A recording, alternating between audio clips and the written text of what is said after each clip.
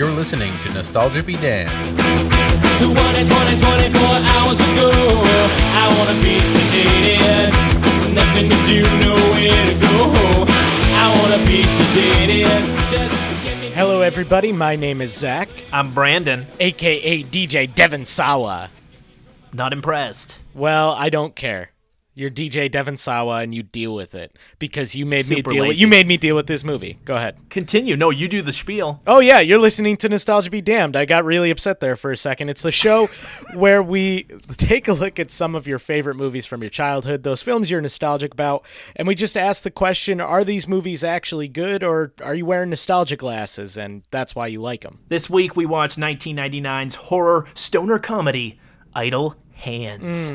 So repeat that genre one more time. Horror stoner comedy. Maybe. What are you Okay. talking about, maybe? That completely qualifies. Dude, I don't know. This fucking movie. I've got so many. It's the touching story of a boy in his right hand. I really, yeah, it's a masturbation movie. We get it. I've got so many fucking things to say about this movie. I don't know. I don't want to tip my hand here, but none of them are good. So why don't you just go ahead and talk about it? Well, before we get into any of the old nitty-gritty, let's introduce one of our, I guess, returning guests. This is your third episode now. It's Jamie Guyon. Hello, everybody. I don't know. Am I the most recurring guest? I think you may be. Is it your third episode? I thought it was only your second. No, my dude. second one sucked. No, this is your third, because you did I Know What You Did Last Summer, which Right. still is weirdly our most listened to episode, Zach. I don't know if you knew that, but That's like episode 10. it is episode is. 10. And that just means, we're not progressing. No, we're not getting better. But the next episode you guested on was Three Ninjas. Oh, that's I right. requested. That's right, you did request. Honestly, that was requested by several people. I do Sure. have to. People love Three Ninjas. And I kind of blocked that movie out in my mind, so that's why I don't remember. I apologize, And Jamie. I hated myself for requesting that movie. Why? It was awful. That brought us the Surfer dudes. Those were pretty cool guys. I suppose. Yeah, obviously those were cool guys. Anyway, let's not get into Three Ninjas. We're talking Idle Hands. This is a movie that you, Zach, have really no appreciation for, correct? We just watched this a couple years ago, you and I. You hadn't seen it. I had never seen it until a couple of years ago, and let's just say I was inebriated the first time I saw Idle Hands, and I was stone cold sober when I watched it this time. So, Zach, where were you when you watched it this time? obviously I was at the gym. I was on an elliptical machine. And I remember just double checking over my shoulder, making sure nobody was like, is that guy watching Idle Hands? What's worse is that you're going to have people looking at you like, why is that guy so fucking pissed at his treadmill? You know what? I legitimately was mad. I almost called up Brandon and just said, you know what? You and Jamie do it. I almost didn't finish the movie. That's not a joke. Whoa. This was the closest I've come to just not finishing a film on this podcast. And just being on it and being like, you know what? I didn't watch. I didn't bother. Are we dropping tradition here? I know it's been a long time since you've done it, but Oh, nice. Okay, he's getting into it. Zach, you got any fucking White Claw there? No, I got a water. Oh, shit, dude. Way to bring us down. full disclosure, that was a Perrier. Oh, come on, Jamie. I've grown up, and for the better. Wait, in the last week? Yeah. Oh, well, shit. Now I feel bad. I'm still going to do it, though. Oh, fresh. Pumpkinhead. Grow up. Idle Hands. This was actually a pretty fun movie for me in my, I wouldn't even say childhood. I saw this when I was a teenager, and it kind of hit me right at the right time. You know what I mean? I think I was 16 years old when I saw this, and, big fan of Final Destination, which we have covered. Big fan of Devin Sawa at the time, and Seth Green, and then you throw in a very attractive Jessica Alba. I gotta say, this movie was right in my wheelhouse. Horror, comedy. Jamie, what is you actually wanted to be on this episode, because this is a movie that's near and dear to your heart. So, don't put words in my mouth. I love this movie as a kid. I was also a teenager when it came out, and I watched it frequently. Like, I'd rent it. Like, back in our day, we had to rent VHS tapes. In Fort Kent, we had a video market. Okay. And we'd have to rent it, and I kept renting. I don't know if it was the color of the case, the green and yellow. Yeah. But I love this movie, and then it was great then. Actually, there's a weird thing I have to tell you about this movie, though. I used it a lot when I first got the internet, my computer in my house. I used it for this old, the Oracle had a Kevin Bacon game website. It really basic, like old internet. Okay, like And the I would- 6 degrees of... Yeah. Okay. Yeah, I know what you're talking about. Exactly. I would use this movie a lot. Like, how does Dexter Holland, the lead singer of Offspring, connect to this person, being that's only credit? Shit. Yeah, it was so stupid. You were on the Oracle, and you always tried to find connections to Idle Hands. Jamie, I'm sorry to say that you've officially ended Nostalgia Be Damned. This is the last episode. Not again! Jamie, you're on a watch list somewhere for typing that in. I mean, good. A movie that I remember being pretty dumb. But yeah. I've never watched it under any sort of critical lens, and this may be the first time since being 16 that I watched it. I wasn't sober, actually. I wanted to say I was sober. I wasn't sober. I had some fun. I was very sober. Jamie was sober as a goose, so he'll have that perspective. I'll have the watching it while, just having a good old time. Zach, let's get into this. Idle Hands is directed by Rodman Flender, who also directed The Unborn, not the movie you're thinking. It was a really tiny movie back in the early 90s. In the Heat of Passion, Leprechaun 2. Yep. Oh boy. And a ton of Great TV movie. episodes. Better movie. Including shows like Party of Five, Dawson's Creek, Scream the TV series, and most recently on Becoming a God in Central Florida. This is actually, I believe, his last feature film. And I can't think of a reason why. Yeah, weird. As far as the cast goes, yep, you guessed it. Devon Sawa is back, and he's bigger and better than ever. And so much greasy skin, dude. His skin looks abhorrent. And we started watching this in full screen standard definition on my old DVD there. And then we realized, oh wait, it was on Vudu, so we checked it out there with ads. We had to watch this with ads, by the way, like goddamn cavemen. The quality was worth it. Wait, I'm glad you brought this up because this is actually something that I took a mental note with, and I'm not even kidding. I felt relief when the ads came up. I legitimately, you could see my shoulders relax a little bit. I was less tense because it was Will Arnett doing the Reese's Cup commercials, and I was like, this is better. This is better than this fucking it movie. was the same commercial. We saw a commercial like 18 times. Yeah, and it was great. I loved it. Every time he's like, sorry, not sorry, Reese's Cups. I was like, this is better than watching Devon Sawa masturbate. Well, I guess critics share your sentiment because it does have a 16% on Rotten Tomatoes, but a 6.2 on IMDb. And for the uninitiated, the film's plot synopsis reads, a teenage slacker's right hand becomes possessed with murderous intent when it isn't ripping up the bong. Oh my God, he's actually nudging me right now. Hey. Come on. Idle Hands was actually released April 30th, 1999, the same day as Entrapment. Anyone remember that movie? I remember the trailer with Catherine Zeta-Jones Oh, yeah. under a laser. Ducking under lasers. I felt entrapped watching this movie. Well, it was a box office bomb, earning just over $4 million on a $25 million budget. What? Which I'm convinced must have been spent on licensing songs for this dope soundtrack. Well, they got the Ramones. They just put the Ramones in it. That had to have been like at least 20 of the 24 million. That blew my mind. $25 million. 25, excuse me. And I don't think these actors at the time are commanding those paychecks, you know what I mean? Sawa I'm sure is. Devon Sawa is, dude. Sawa's, which, it's arguable whether or not he should, but that's Casper the Friendly Fucking Ghost. Yeah, but that's... Well, it is. Okay, you got me there. But it's also pre-Final Destination, you know what I mean? He hadn't even boarded that flight. It doesn't matter, dude. He's fucking Casper the Ghost. Oh, I don't know. I Lord. beg to differ because the music, they use the same 3 songs 4 times each. Like, what is... At one point, they're driving in a truck, and the truck is playing the same looped lyric. At like Shout at 6 the devil, scenes. bro. Yeah, shout at the devil. So it finished 82nd for the year of 1999. In terms of movies released that year that we've actually covered on the podcast, it finished much lower than The Mummy, The Blair Witch Project, Wild Wild West, and Deep Blue Sea. But in terms of the horror comedy genre, this is what actually kind of shocked me. $4 million for that genre is not actually that bad. The genre historically has one of the lowest grosses in box office history. For every successful entry like a Scary Movie or a Ghostbusters or a Zombieland or a Boo, Medea Halloween, those are super successful, both of them. Even Arachnophobia, there's a ton of commercial and critical failures. Jennifer's Body, Slither, just this year with The Dead Don't Die, Club Dread, which I'm a huge fan of, Broken Lizard guys. But at just $4 million, this movie somehow managed to gross more than The Monster Squad, Scout's Guide to the Zombie Apocalypse, Reanimator, and the original Evil Dead. There was a big difference back then, though. Like we were talking about, the rentals were a big part of the revenue back then. So if you didn't make a lot of money in the box office initially, you could easily make that up in rentals. And that's not the case anymore. No, this is a movie this is probably a Netflix movie, you know what I mean? Sitting right comfortably next to Netflix's original The Babysitter. Did you ever see that one, Zach? No, obviously I didn't see The Babysitter, Brandon, but that is a good I told point. you should see it because it's directed by Mick G., your favorite director. Oh, yeah. If only Troy Duffy was directing it, then I'd hop right the fuck on it. But that is a good point, though.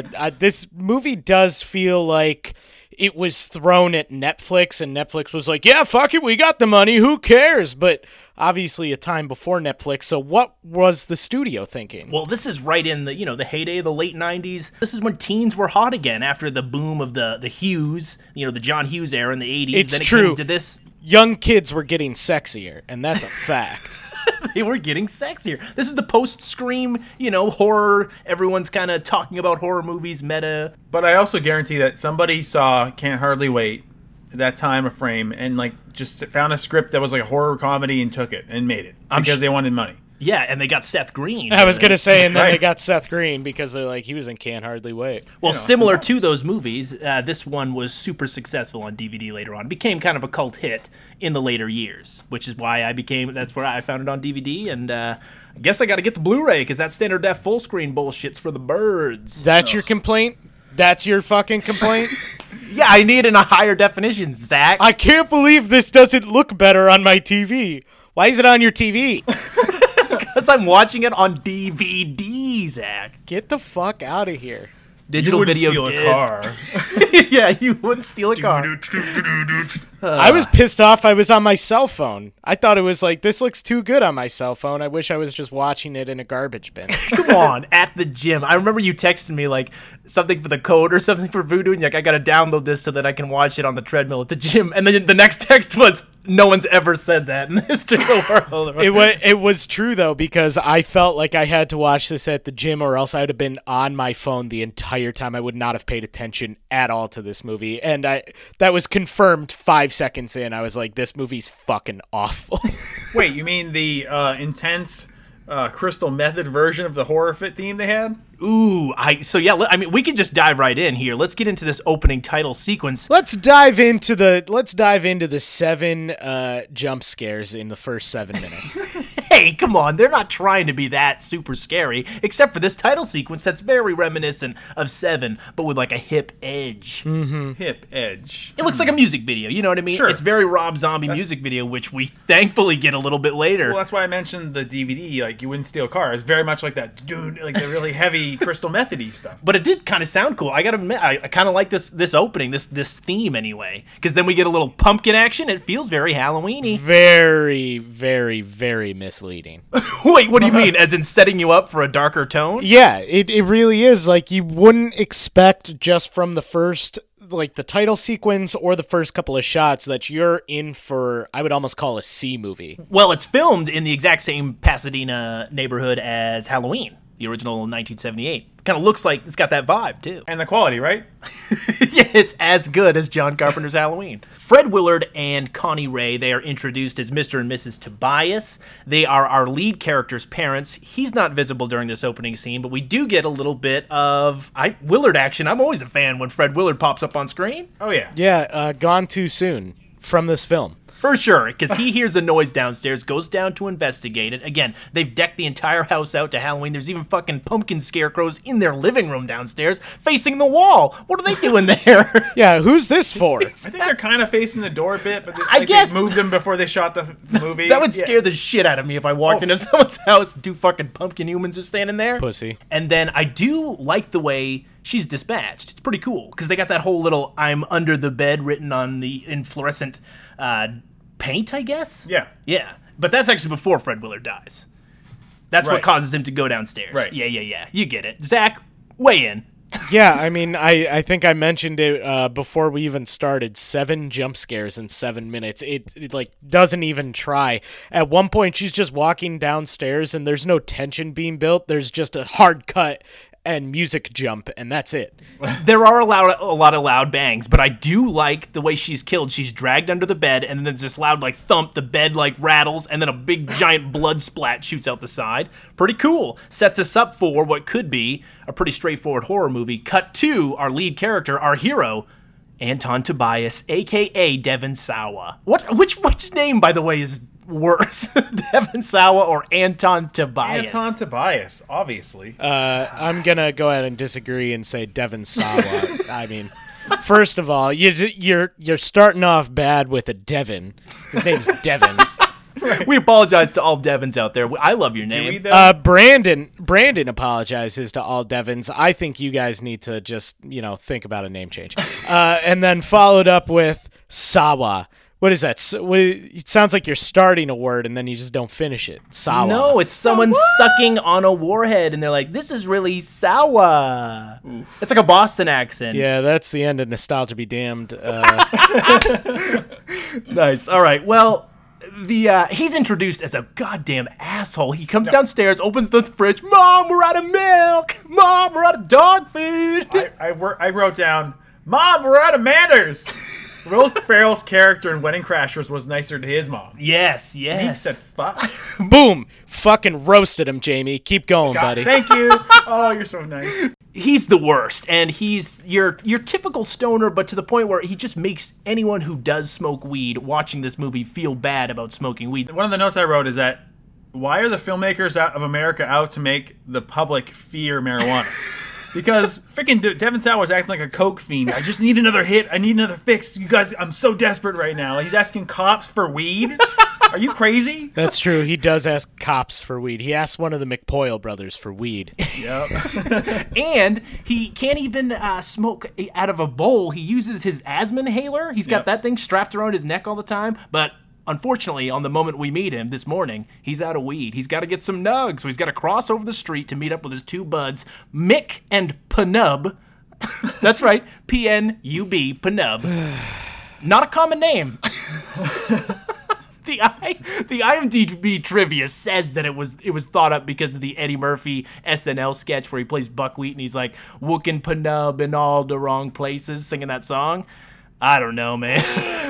I don't know. Dude, what high schooler wrote the fucking script for this movie? Well, this is what's shocking, and I don't mean to bring us down so very hard or rapidly, but this was released just a short 10 days after the Columbine massacre. Oh. And I think that probably, one, hurt its box office to some extent. I'm sure this wouldn't have lit it on fire either way, but the lead character is killing his parents and his best friends, and the end takes place at a high school with kind of a massacre Lots of of its own. kids, lots of kids die in this movie.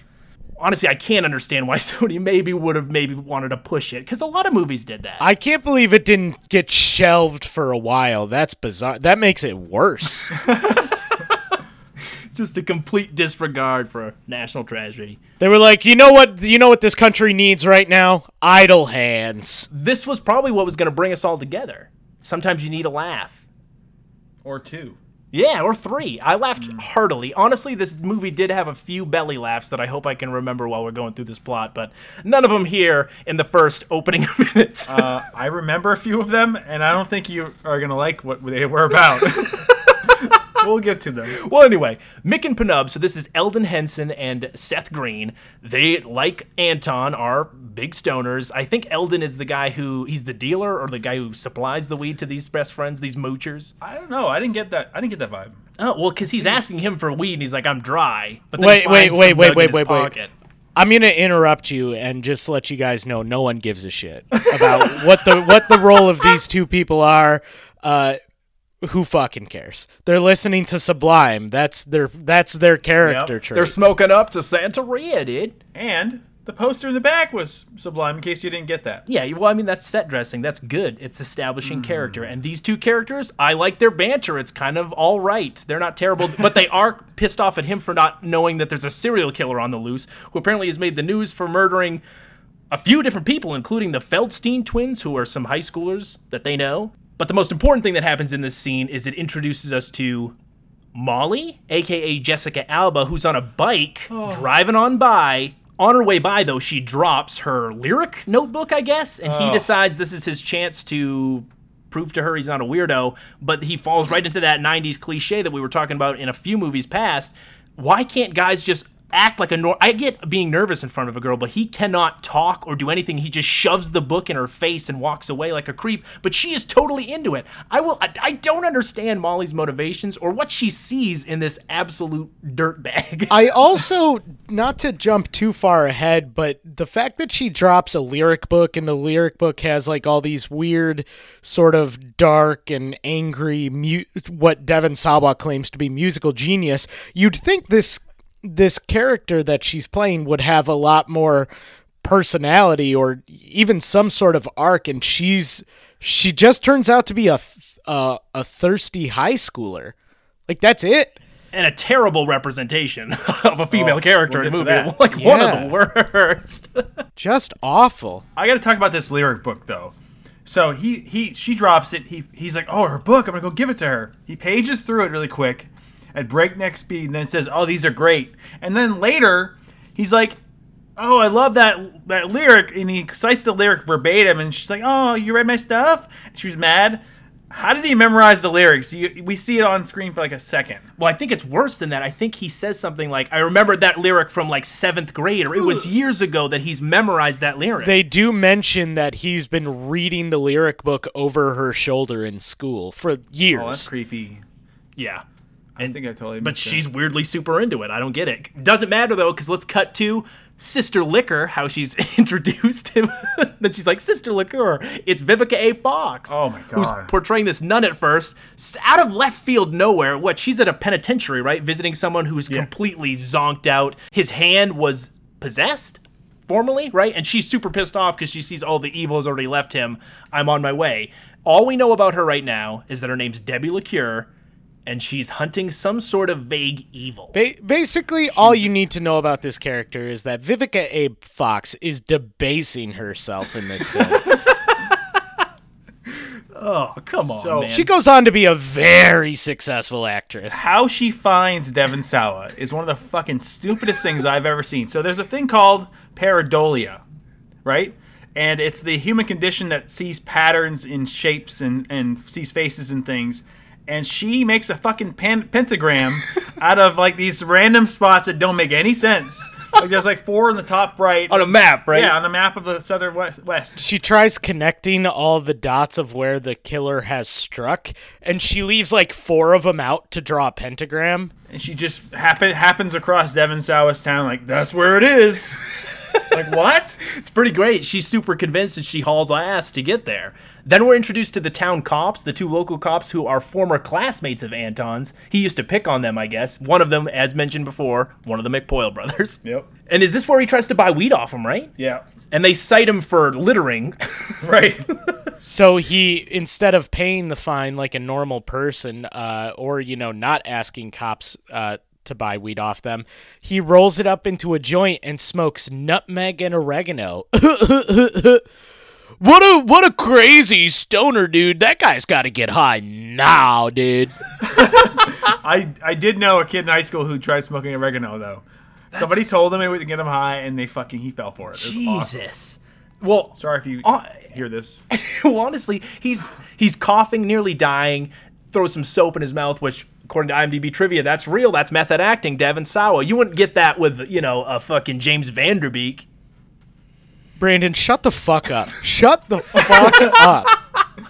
All right, well, this part is repellent, absolutely disgusting. He's watching music videos, which, by the way, are on this TV all the time, making a bologna sandwich, the most disgusting bologna sandwich I've ever seen, splattering with mayonnaise. Then he puts the bologna on, and he's wiping the mayonnaise with this bloody, gory knife that he's not even stoned on anything. This is him stone cold sober. He's too busy watching the screen that he's eating blood. It's honestly, it's maybe the most disgusting thing. This movie, if it does one thing right, there's some visuals and concepts in it that are, if you're looking to gross out your audience, they do it pretty well. He's pretty freaked out at this point, runs around the house. There's some good little physical comedy with the dog there. At that point, Mick and Penub show up, right? Maybe, I don't remember. Yes. Because just as they arrive, he has found or stumbled onto the bodies of his parents. Because again, he's walking around this house completely fucking oblivious to the blood on the floor and all. He hasn't picked up or anything. He's still in the same clothes. By the way, he doesn't change clothes this entire movie. Until he's in the hospital at the end, he does not change his clothes. He's filthy. He says earlier in the movie that he hasn't seen his parents in days. Right? You don't, like, I know we don't have... Dude, I don't even know if they have cell phones at this point, but you don't make one phone call or inquiry? He's too busy getting ripped, dude. Yeah, too busy fucking smoking weed, dude. And when Mick and Penub come over, they're too transfixed by the, Pop That Gucci Baby video. But they didn't show that anymore. They just start dancing, not noticing the dead bodies on the floor. But once they do discover the rotting flesh of Fred Willard, do they believe it's him at this point, or they still think there's just a killer around? Well, there's like a weird like little stoner comedy routine where they're like not sure. They see this piece of the shirt in their hand, and they're looking down at it, and Devin Sawa sees it first, like, oh fuck, they're gonna find out. Like, is it me? And he's like worried, and then Seth Green takes it like quizzically and places it against the hole, and everybody's like, oh, like, you didn't get it? Yeah, and if that wasn't obvious enough, there's also ant written in blood on the floor. Right. The killer wore your shirt is a line that's said. And then he says, the killer wore me. There we are, dude. We're in it. Idle hand. Do you have an evil aunt? Yep, that was the line too. And then Seth Green gives another classic 90s joke where he's like, oh, I'm going to go call 911. What's the number again? He also, on the phone with the 911 operator, says, I think he smoked some nutmeg. I didn't know he was on the phone. Nice. Great. Well, he grabs the bottle because he tries to get him to get off the phone, breaks it, and his hand, kind of has a mind of its own. It stabs the bottle into Seth Green's head. He's dead. Eldon Henson freaks out, runs downstairs, and Anton chases after him. It's at this point that he realizes, I have no control over my right hand, which, by the way, if you're a right-handed person, worst hand to lose control over, you know what I mean? Not me. Oh, come on, Jamie. I'm left-handed. Shut the fuck up, Jamie. Shut the fuck up. Left-handed race. I hate you, Zach. Wish you were here. Oh, man. Well, and so Eldon Henson runs back upstairs. On his way up, he's decapitated when Devin Sawa throws a fucking, saw blade throwing star. Yep. Pretty sweet effect here. Is this Penub? Yeah, Penub just got Nub. Ooh, Jamie. Nub. Nice. Can we think of a different name to call him? Eldon. Is that better? Yeah, I feel better about it. Foggy Nelson, right? Yeah, From Foggy he's Nelson on from Daredevil. Foggy Nelson. Yep, that's perfect. Because I'm just not feeling Penub. So I noted this. After Devin Sawa kills his friends, he smacks into a support beam. Was that planned? In the IMDb trivia, it wasn't. And every time he had to do that take, they wanted him to do it again. Because the first time, I guess, it wasn't planned. I'm guessing they shot that first in the movie because the rest of the movie he's mentally fried. Yeah, because he acts like a complete fucking idiot for the rest of the film. That makes a lot of sense. Right? Yeah. I don't know, man. I think he's doing better than Charlie Chaplin would have done with this spirited hand performance. Jesus, that's an insult. What are you talking about? No, The hand Yeah, let's get performance. into it. Really, his hand is possessed, so Yeah. he's doing this whole Addams Family, which it should make sense because the hand is actually the same hand Christopher used. Landon. Yeah, in the '90s Addams Family movies. Oh, I'm assuming this whole movie was written off of a stoner watching the Addams Family and being like, what if that fucking hand was, evil and shit? That very well could be the case, but I do think that he's not sleepwalking through this performance, and he is really trying to give a lot of manic energy to this, almost to a fault. Yeah, no, he's giving it his all. I just, couldn't care less.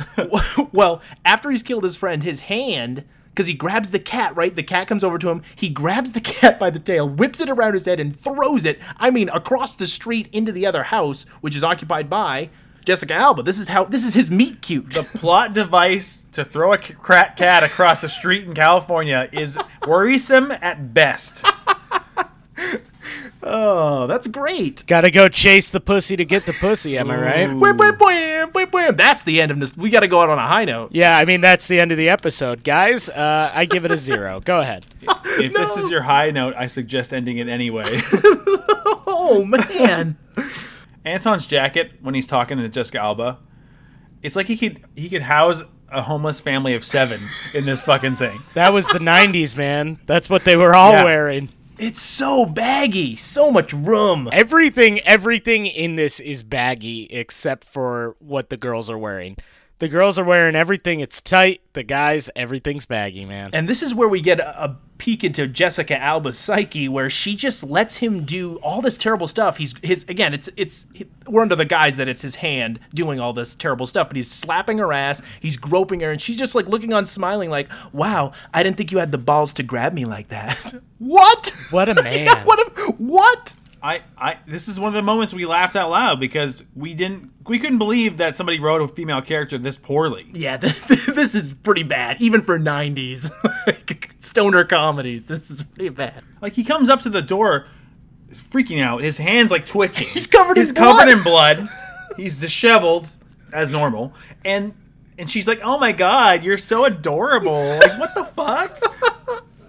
Oh, what a male fantasy this movie really is, you know? Yeah, at one point he ties up his hand and she just, "You're so kinky." Not like, "Hey, you're covered in blood and acting fucking weird. Get out of my bed." He's grabbing her by the throat at one point while they're making out, and she's just like shrugging it off as his hand keeps grabbing her throat very hard. Wow, what an individual. He heads back over when her parents get home, and I didn't understand this when I watched it the first time, but I just kind of went with it because it's pretty dumb. But he buries his family in the backyard, Pet Cemetery style, and I'm wondering if that's what's giving these creatures life. But it turns out Mick and Penub, not dead. They're the undead. They rise like zombies. You know, Eldon Henson, Penub, as Zach loves to say. He is decapitated, so he's always holding his head, which we'll get into that effect in just a second. But the fact that they raise from the dead, the parents don't, we find out that it's simply because they were too lazy to walk to the gates of heaven. I don't like this. No fucking reason for this whatsoever. I don't like this at all. Yeah, I remembered them coming back, and I thought there was more of a reason, like it had to do with that fucking dagger that Vivica A. Fox is always running around with, or some sort of supernatural thing, but it just seems like if anyone out there right now listening to this, if you don't want to die, if you don't want to shed your mortal coil completely, you can simply not walk all the way to the gates. Just choose not to. There's no fucking reason for this. Just, if you want to have the stoner friends around, have the stoner friends around. I know. I don't know why he has to kill them. It really seems like they could have even increased the body count by offing some neighbors or this or that, and then the Stoner brothers have to try to, help him get out of the situation. But it's a weird relationship where they're still really cool with him, even though he murdered them. Yeah. This is a 90-minute movie, and fucking a half hour of it is taken up by bad stoner zombie jokes. Fuck this. Whoa, hey, come on now. He's his bro. You gotta stick with bros. You stick with bros. That's fine, but why do the bros have to be zombies? Because this is a horror comedy, dude, and it's silly and it's zany. It's not. It's not either of the things. It's kind of Buffy the Vampire Slayer vibe. You getting that, right? Was this around that time? Oh, yeah, definitely. Let's Green. compare this movie to Buffy the Vampire Slayer. What is this hostility in your voice, man? You've pissed. changed. I'm sorry, I grew up. Again, picture him on a treadmill. People are like watching him. Motherfucker, like Joe Pesci muttering under his voice, like, "Motherfucking Brandon." Jamie, do you know the fucking movies I've had to watch on a treadmill for this fucking podcast? This was the last straw. I've heard some episodes, meaning all of them. Oh, man. Well, again, too lazy to walk to heaven, so they decide that they're going to help him cut his hand off, right? Because that's his next move. He realizes that his hand's possessed. He's got to get rid of it. It's a little Evil Dead-y. I thought it was going to be a little bit more Evil Dead when he uses the bread cutter, but he literally pulls the plug out of the wall, and Devon Sawa's like, well, there goes that plan. Yeah. Well, we did make mention of that. Like, why didn't he just plug it in again? It's not Why didn't you just destroyed. plug it in? It's broken forever, guys. Thanks. But luckily, Penub's head bites his hand, and he's able to use the cleaver to finally take it off. And we get this silly Devon Sawa clearly putting his arm behind his back while he's got this fake appendage arm that never moves. It's always an L at all times. And, they get rid of that pretty quickly by wrapping it up in a bag, and Seth Green tries to cauterize the wound. This bit's kind of funny. It's just so fucking ridiculous. And I'm glad at this point we can stop watching Devon Sawa make his hand twitch and do all this stupid magician waving bullshit. It's not funny, but go ahead. We haven't talked about when the cops come over. The reason he really decides to take off his hand is because the cops come over, see him in his house knitting, right? Because he got the idea to keep his hands busy. Oh, man, we forgot about my favorite character. Yeah, we skipped the entire scene, and I feel like there's no need to go back in depth to it, where Devon Sawa meets up with the Shout at the Devil dude. Randy, dude. Some guy. Yeah, Randy, some guy who just likes fucking Dio or whatever. And he's like, you listen to all this satanic music, right? It's like, well, no, not really. Just listens to shout at the devil and a over. lot. Over and over again, and he's asking him all these questions about Satan. Even breaks into like a fast food restaurant to, accost the guy. There's even that thing. There's a bowl of raw hamburger next to the cash register near the drive-thru window. That Devon Sawa has to put his hand in. Which doesn't make any sense. But either way, we do have to say what Randy tells him, which is kind of the whole. It gets our title drop, bro. He says, "Idle hands are the devil's playground, so you got to keep busy." That's how he stays out of trouble. But let's pause because he tries that, and even Seth Green, who I'm pretty sure must have been breaking script at this point, just goes, "That's just a metaphor. That's not like a real thing." And it sure isn't. So what? We wasted another 20 minutes at this fast food joint talking to Randy about idle hands for a scene that eventually means nothing? And we based the whole movie on this. Randy's sweet. Yeah, we can all agree Randy's pretty sweet. Yeah, Randy's fucking awesome. Jamie? I must say, I liked Randy, but there's a reason why Brandon really loves him. Because I noted he looks like a Brandon who sucked on a lemon too hard. Like, he looks just like Brandon. No, he doesn't. Yes, he does. No, he looks like Lee Evans from Mouse Hunt. That's who I kept getting him confused with. I don't know. He's a blonde Lee Evans. This is great for our non-visual audio platform, you guys. Keep it up. I know. I thought about that. Everyone out there should Google Jack Noseworthy, who plays Randy, and then you'll get what we're talking about. Also, Brandon. But it does give us our title. It does give us our title line, who could give a shit, because it means absolutely nothing. He ends up killing the cops, and so he's racking up this body count, and at this point he decides to cut off the hand. He finally does cut off the hand. Seth Green and fucking Panub, or whatever that fucking guy's idiot name is, they run off to go get a first aid kit and some burritos, dude, because they're fucking hungry, man, because they've been smoking way too much chronic. Because, yeah, we should mention they still are smoking weed despite being dead. Even the headless guy's somehow doing it. They end up throwing the hand in the microwave. It explodes into a bloody mess, but it is technically all right, I guess. But this is definitely one of the laugh out loud moments, because when Seth Green goes to open the microwave to put that tasty fucking microwavable burrito in it, brah, he discovers the hand, it jumps out, there's blood and viscera and gore all over it, and he goes to put it in the burrito in the microwave, and Panub's like, wait, you're not going to clean it first? And Seth Green goes, oh, what? Yeah, let me clean the whole fucking house. He throws it in, dude. That's pretty funny. This is also the scene where Devon Sawa, despite learning very recently that his parents are dead, he's killed maybe 6 people up to this point, and he just cut off his hand. He's still got to impress the girl next door, dude. So he walks her to a Jessica dance. Alba. Yeah, so he walks her to a dance, of which he has no intention of staying because he has to go home and check. Well, why'd you even walk her? Why didn't you just tell her, like, hey, like, something came up. I cut off my hand. My parents are dead. I've killed 6 people.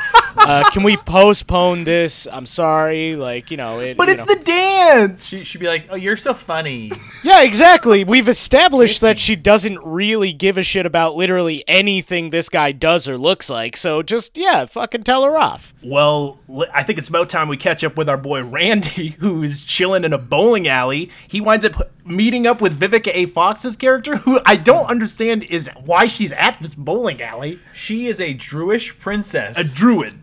I'll say Druish because of Spaceballs, but all right. Nice. Yeah, it was a great reference, Jamie. Everybody's laughing hysterically. I didn't get it, dude. I didn't get it. I feel like a fool. At one point, she passes out, and then so Randy looks around like he's going to molest her, and then gives her CPR. Oh, yeah. Well, she gets hit by the car because they're trying to drive away, right? Because they get into somebody's This truck. is how much attention I was paying at this point of the film. Come on, man. Well, you can't skip over Vivica A. Fox. She hooks up with Randy. Not hook up. They don't have sex. But they do wind up realizing that they're kind of not hunting the same person, but he knows who Anton is. He's trying to impress her, and she declares that she is part of a long line of druid priestesses who's sworn to protect this evil that intends to drag a soul to hell. Super vague. Oh, man. But we get a little back into the New York groove, and that gets us into this little truck sex scene. You remember, Jamie? This was very indelible in our childhoods or teenhood, or you don't say. Had to fast forward through this at the gym. It wasn't a good look. Oh man, you missed one of the best deaths that is awful in all time. It makes no sense. But I remembered it from the first time I saw it. I was like, yeah, I don't need people seeing this. Well, yeah, because it's not only two live hands groping this woman's breast, it's also the severed hand that comes in and gets some feels, then kills her and her beau. But the way the guy dies is strange, and I don't understand. Well, okay, so the girl is Kelly Monaco. We have to hold on. And so Jamie did some Googling, I guess. Okay, well, I have to stop this podcast in its tracks right now because Jamie, that's a little bit too much information to know. And Brandon, what did you call her boyfriend? Her beau, B-E-A-U. Oh, I missed that. Is that the end of the podcast, or? Oh, not only is it the end of the podcast, but It's the end of our friendship. It's the end of our friendship. Delete my phone number out of your phone. So the girl dies. Okay, like it's okay hand, to kill women. Jamie? Is that what you're saying? Yeah. You heard it here first. So the hand like cracks her neck, but then the guy the hand goes to smash his head against the window, but his face is already bloody. And then they smashes against it once with, again, the blood already there, and then pulls back, and then bam, a scatter shot, like a shotgun blast of blood against the wall. Like, what the fuck happened? I don't know, because then it opens the door, he falls out, and his face still perfectly intact, just some blood on it. Yep. Maybe it blew his brain from the inside or something. guess. I don't know, dude. That's that vague evil. This is where they steal the truck. Vivica A. Fox gets hit. And yeah, he very creepily gives her mouth-to-mouth to resuscitate her. We're now at the school dance. This is actually the same high school they used to shoot the Buffy the Vampire Slayer movie and Jawbreakers, which was released the same year, I think, 99. Yep. Mm-hmm. And it's kicked off by some badass Ramones cover, The Offspring. This is a good song. I Want to Be Sedated? Yeah, dude. Dexter Holland. What a fucking hero. It's a good song, a good band. I like The Offspring a lot. Molly sucks at dancing. Well, no, it's not that she sucks at dancing. She sucks at dancing to this music because she's dancing like club, weird gyrations. Everyone else is like, it's like punk rock. You're dancing, but you jumping. know they didn't have the song playing. Not at all. Can we also talk about how she's like really vibing on this song and doing these weird dances, and her friend goes, "What's wrong?"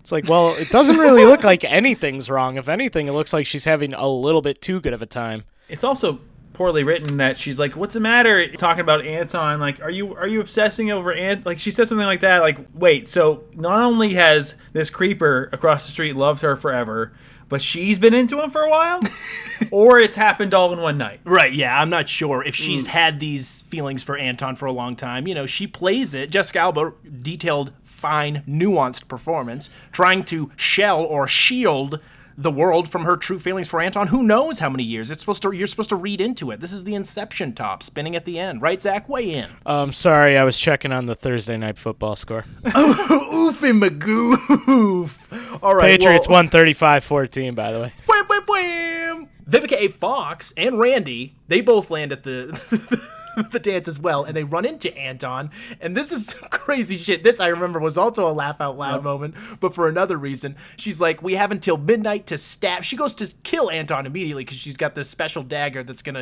vanquish the evil. Tries to kill him. He says, no, I cut my hand off. She's like, you fucking idiot. Now we gotta find this hand, and I gotta stab it before midnight. And he's like, oh, great. We got a few hours. And she's like, no, actually, midnight, Druid time. She looks at her watch. That's 6 minutes from now. It's fucking watch. What the fuck, movie? Why would you even put that in? Oh, don't worry, we got 7 hours. No, you don't. Oh, okay, moving on. Why couldn't you have just been like, yeah, you got till midnight, and they look up and it's like, well, that's 6 minutes from now.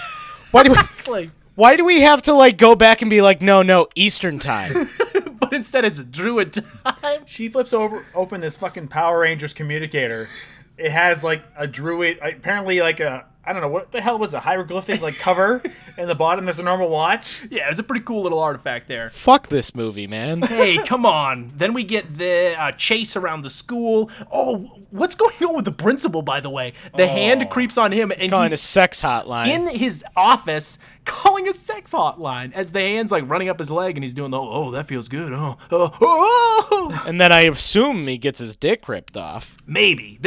I would remember, like, when I saw him thinking, this has been one of the first adults I've seen in fucking ages. It's really Anton's parents And that's it. Dexter Holland gets scalped. That's pretty cool. That that's starts this whole run around the high school where people are getting smashed with lights and shit. And Jessica Alba and her friend make it into the vent system somehow. And her friend's whining the whole time. And we get her death scene, which is, I mean, fun to watch because she dies, but also terrible. Cool death. Yeah, it's a cool death. They have to hop through this, vent and then through a fan, right? And she gets hung essentially, and then her head's ripped off or something by the fan. It's off camera. Yeah, it's great. I wish this movie would have really leaned in to the gore and the violence like Evil Dead 2. I think that would have maybe made it more fun and a little more edgy. When you only have $25 million and 23 of it's going to Sawa, I mean, Yeah, true. and then the other two of it's going to Ramon covers. I mean, what are you gonna do? Somehow, there's this little fight in the art room, which the hand gets into a puppet. So this puppet is like... Oh my god. So stupid. This is clearly the filmmakers being, okay, this hand is getting a little expensive. How can we change this up?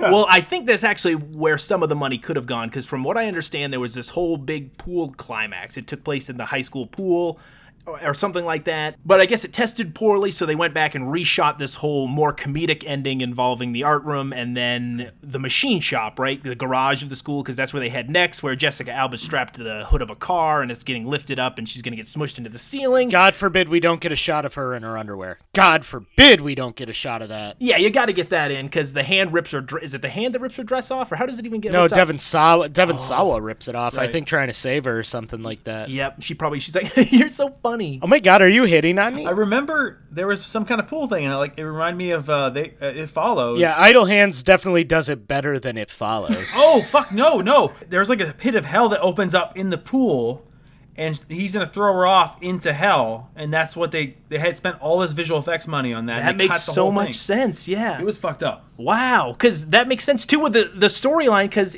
she's getting dragged to hell. It means nothing in the climax of this movie, where all she is stuck on on the hood of a car. Let's bring this back to editing and just the way this film was made. Why wouldn't you just cut the line where she says, if we don't get her by midnight, the hand's going to drag her to hell? Why don't you just say it's going to... I mean, this whole midnight deadline is just like, hey, we really got to end this movie soon. Because the prop designer already made the watch, Zach. You gotta have the line in. Yeah, that's true. The prop designer made the Druid watch for another line that wasn't necessarily important at all. What I don't understand is she's getting pressed against a pentagram with the lift. Yep. Is that because he has to kill her, or is it gonna? I thought it was gonna be open like a portal. No, I imagine she'll just die and her soul will go to hell. He could have just stabbed her with his stupid little bony fingers. Oh, I'm sure he could have killed her a number of ways, Jamie. But There's a lot of flaws in this movie, Jamie. That's the thing. thankfully, Wait, though, what? our heroes Mick and Penub find Mighty Joe Bong, which is this giant bong fashioned out of metal and shit in shop class. Check out our Mighty Joe Young episode on Spotify and iTunes. So they take a huge rip. Even Devon Sawa takes one, and this is the first time Jessica Alba's ever been angry at him. Looks over as he's smoking up, as she's about to die, seconds away from death. He takes a big hit, blows it into the puppet, and somehow that turns the hand high long enough for him to stop the lift from killing her. I just don't understand why because even the puppet's eyes turn bloodshot like it's high. Oh, man. Weed saves the day, Brandon. Even a line, said by Seth Green. They did this gag in a scary movie, right? Where the Scream guy, Ghostface, gets high and then his eyes change. It's just funny there. Well, because it's This a human is with lungs. so weird. And a brain. Yeah. Well, that too. Like, let alone the fact that a hand can't get high. I mean, the puppet changes. Like, I'm still. His eyes are like all cross-eyed and like rolling behind. Oh, it's Anything so for a weird. laugh, man. Here's the thing about this movie, you guys, and I don't know if you caught it, but there's a lot of issues with the logic and just the filmmaking in general. Did you like this part here where it seems everything's good, we're wrapping up here, there's hugs, there's kisses, and then Devon Sawa inexplicably moves underneath the car, and then... Is it Penub, I believe, using Mighty Joe Bong accidentally cracks the lever and the car crushes Devon Sawa, presumably killing him. Oh, Jesus, I was so checked out at this, I don't even remember this happening. I was so checked out Was at this this your point. walk to the bathroom or was this your walk out as you lost Wi-Fi connection? This was my treadmill had 30 seconds left on it, and I was looking at it. I was looking at the 30-second countdown. Complete your cooldown. Yeah, exactly. Yeah. Well, I'll fill you in, brother. He ends up in the hospital. He's in a full body cast, and he's got the love of his woman. Molly's by his side. She's telling him, like, oh, I can't believe you saved my life and all this and that, despite him being the sole purpose of all this. Can't believe you blow off heaven to kick it with me. That's the line, yeah. And in a bizarre turn of events, a real hellish prison, if you ask me, Mick and Penub are not allowed into heaven for whatever reason. I guess they get sent as his guardian angels. They have to fucking watch their friend who murdered them the rest of his life, and they're dead. Oh, that's awful. The last 2 lines of the film. Oh boy, yeah, because he wakes up and he sees the "I'm under the bed" thing, right? Written on the ceiling, and he thinks, oh no, the evil isn't dead, but no, it's a prank by his bros. So, hey, do you think we should tell Anton we put that on his... No, let's not tell him. And then, like, hey, let's go walk through a nurse. Careful, some of them are guys. So not only we ended on a joke about assault and homophobia, and that's Idle Hands. How you feeling, Zach? I feel like this one took a lot out of you. This one took a piece of your soul. Can't stress enough how much I almost called you and said, Brandon, I just don't want to do the episode. I almost turned this movie off. I cannot. I mean, I understand absolutely why you're nostalgic about it growing up when you're 16 years old. This is the movie that you're supposed to like when you're 16 years old. Now, I mean, if we're doing the whole nostalgia thing, this movie just doesn't hold up at all. It is sophomoric in all the worst ways. It reminds me of a script that me and my friends used to write when we were in middle school, high school, and it got made. And that, you know, sometimes that works out for filmmakers. It's almost like it went through no rewrites. No one gave it any thought. It's so hard to comprehend how this movie ended up getting made. There were a couple decent effects, especially for the time, but again, that's just $25 million down the drain and something that seemed very lazy.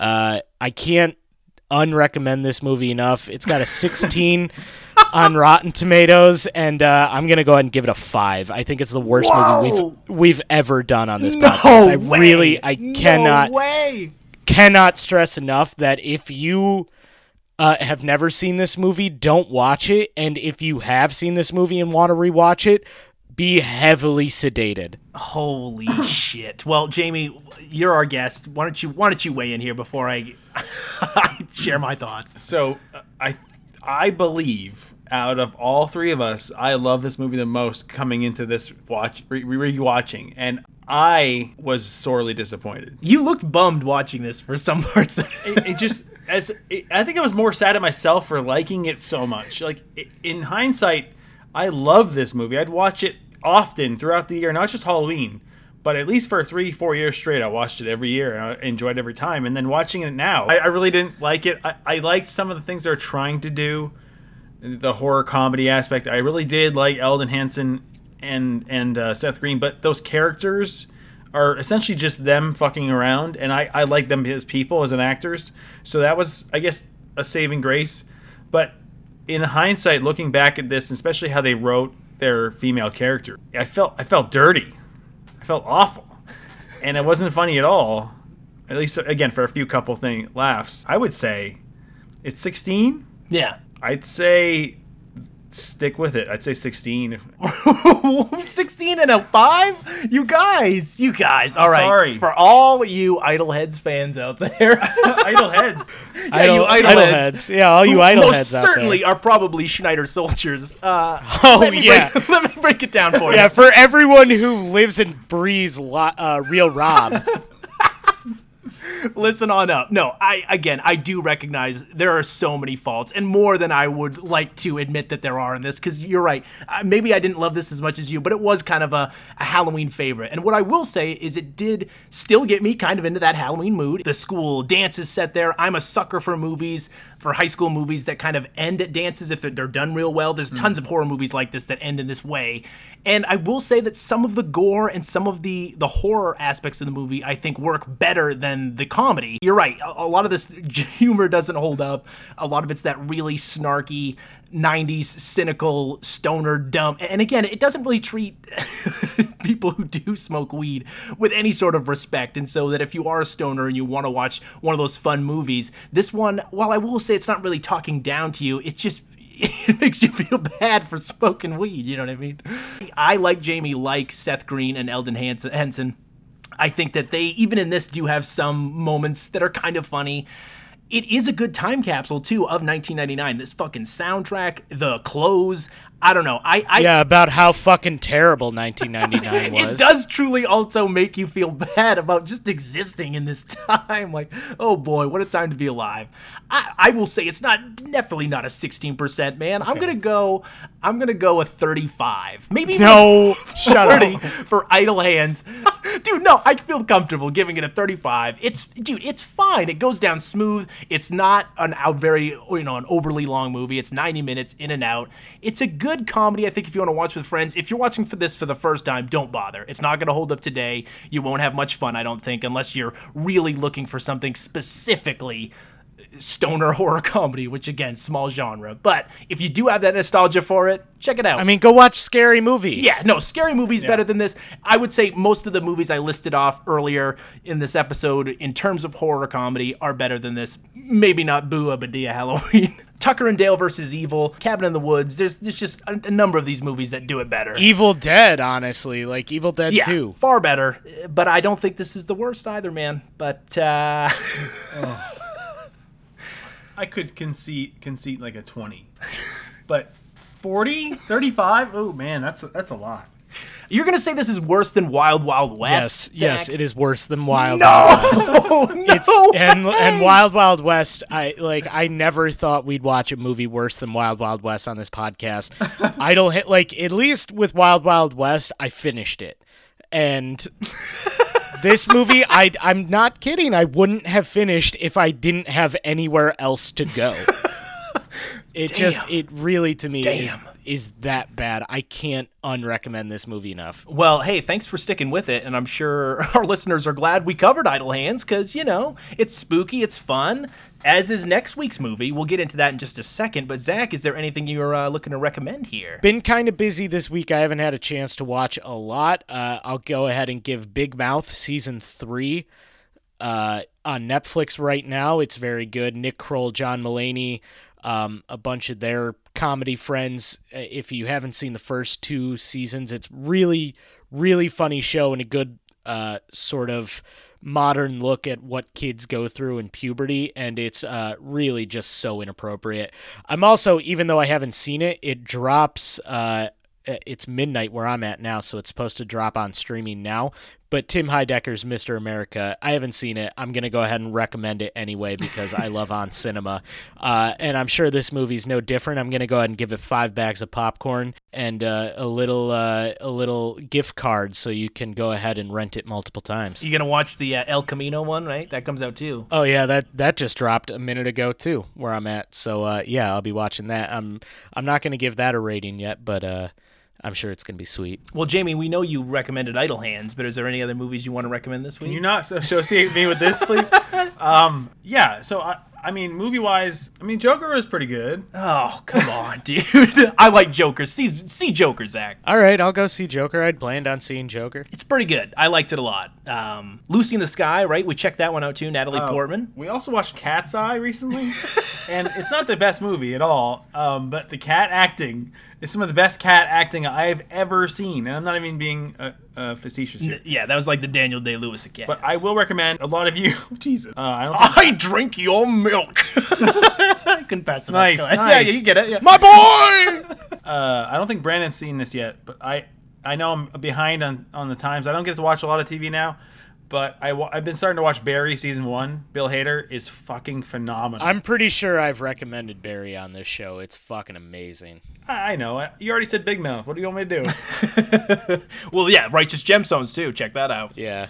Well, good. All right. Well, let's get into next week's movie. This is one that we had talked about this early on. We wanted to touch at least one of this guy's movies in his career because he was kind of an important filmmaker for us growing up, at least for me, M. Night Shyamalan. So we're going to cover 2002's Signs. Dude, I've got some, well, I was going to say good stories about watching Signs. I've got some stories about watching Signs. I don't think they're good, but I'm curious to see how this movie holds up. If you want to watch it, it's streaming on HBO right now. Mel Gibson, so you're gonna have to get past that. Joaquin Phoenix, and the third most famous, Culkin, Rory Culkin, second only to his brother Macaulay, and now Kieran, the most famous Culkin. I'm on record. Whatever. No, I'm on record. I wanted fine. to say You can have that. Yeah, you Rory, can have that. Or not Rory. Kieran Culkin is the most famous Culkin right now. Watch Succession. Dude, you don't want Macaulay Culkin as an enemy. That's all I'm saying. No, but I don't want Kieran Culkin as an enemy either. Well, we got Joaquin Phoenix coming back too. Just talking about Joker. You know, this is Swing Away, Meryl. I'm excited, man. I'm excited. And also, one of my favorite scores of the past fucking 2 decades. I love that score. All right, we'll have to see it. I'm excited to rewatch it. Fingers crossed it holds up. Well, if you, Jamie, before we get into our little plugs, do you have anything you want to plug? I have a blog that I don't really update anymore. Great plug, Jamie. Good use of the platform. Thank you. Well, I thought about this today. I'm like, what the hell am I going to say? So Guy on a Wire on everything. Social media, YouTube, my website.com. Brazzers. Yep. YouPorn. And also, don't have anything else to plug. Watch 911. I work on that. Yeah, you work on a television show. Why don't you just plug that, Jamie? Well, probably doesn't want to associate that with with this buffoonery. It's like the #1 Fox show. I don't need to plug it. Oh, too big for my nostalgia God. be Because of Jamie. damned. 911's too big for nostalgia be. Oh, it's the biggest show on Fox. This coming from the guy whose favorite movie's Idle Hands. Yeah. What? Jamie Guy. No, it's Jamie not. Guy on 2019. My favorite movie's Idle Hands. Watch 911. Get ready for the spin-off Lone Star starting in January. Holy shit, Rob dude. Lowe, Rob Liv Lowe. Tyler. Jesus Done. Christ. 90s in a bottle. The biggest show on Fox is still Simpsons. Anyway, Brandon, True. go ahead. Check us out on Twitter. We're at Nostalgia Damned. We know. We already know. Yeah, we know. We get it. You can also find us on Facebook, Nostalgia Be Damned, the actual name of the show. And shoot us an email, nostalgiabedamnedpod@gmail.com. You can also find us on Podbean, our original hosted site, nbd.podbean.com, and iTunes, and a few other little podcasting apps and sites. Yep, please remember to write us a review, leave us a little comment, what we're doing right, maybe how terrible we are. If you never want to see Jamie on the podcast again, that's fine. Write that in. Ouch. Oh, Jamie, forgot you were there, buddy. And please tell a friend to let them know that we exist, and the more people that listen, the better. No joke. Somebody on Facebook recommended you today. Somebody asked about podcasts to listen to on a long trip, and somebody recommended Nostalgia Be Damned. So it is spreading. Yeah, his name was Devin Sawa. I was going to say, was it you, Jamie? It was not me. Because I don't like the show. Fair enough. No, that's fair. That's completely fair. Well, that this is the show end, is right? Yeah. This show is kind of bullshit. Thank you for listening. Have a good night or day or Shut year. up and don't watch this movie. Shout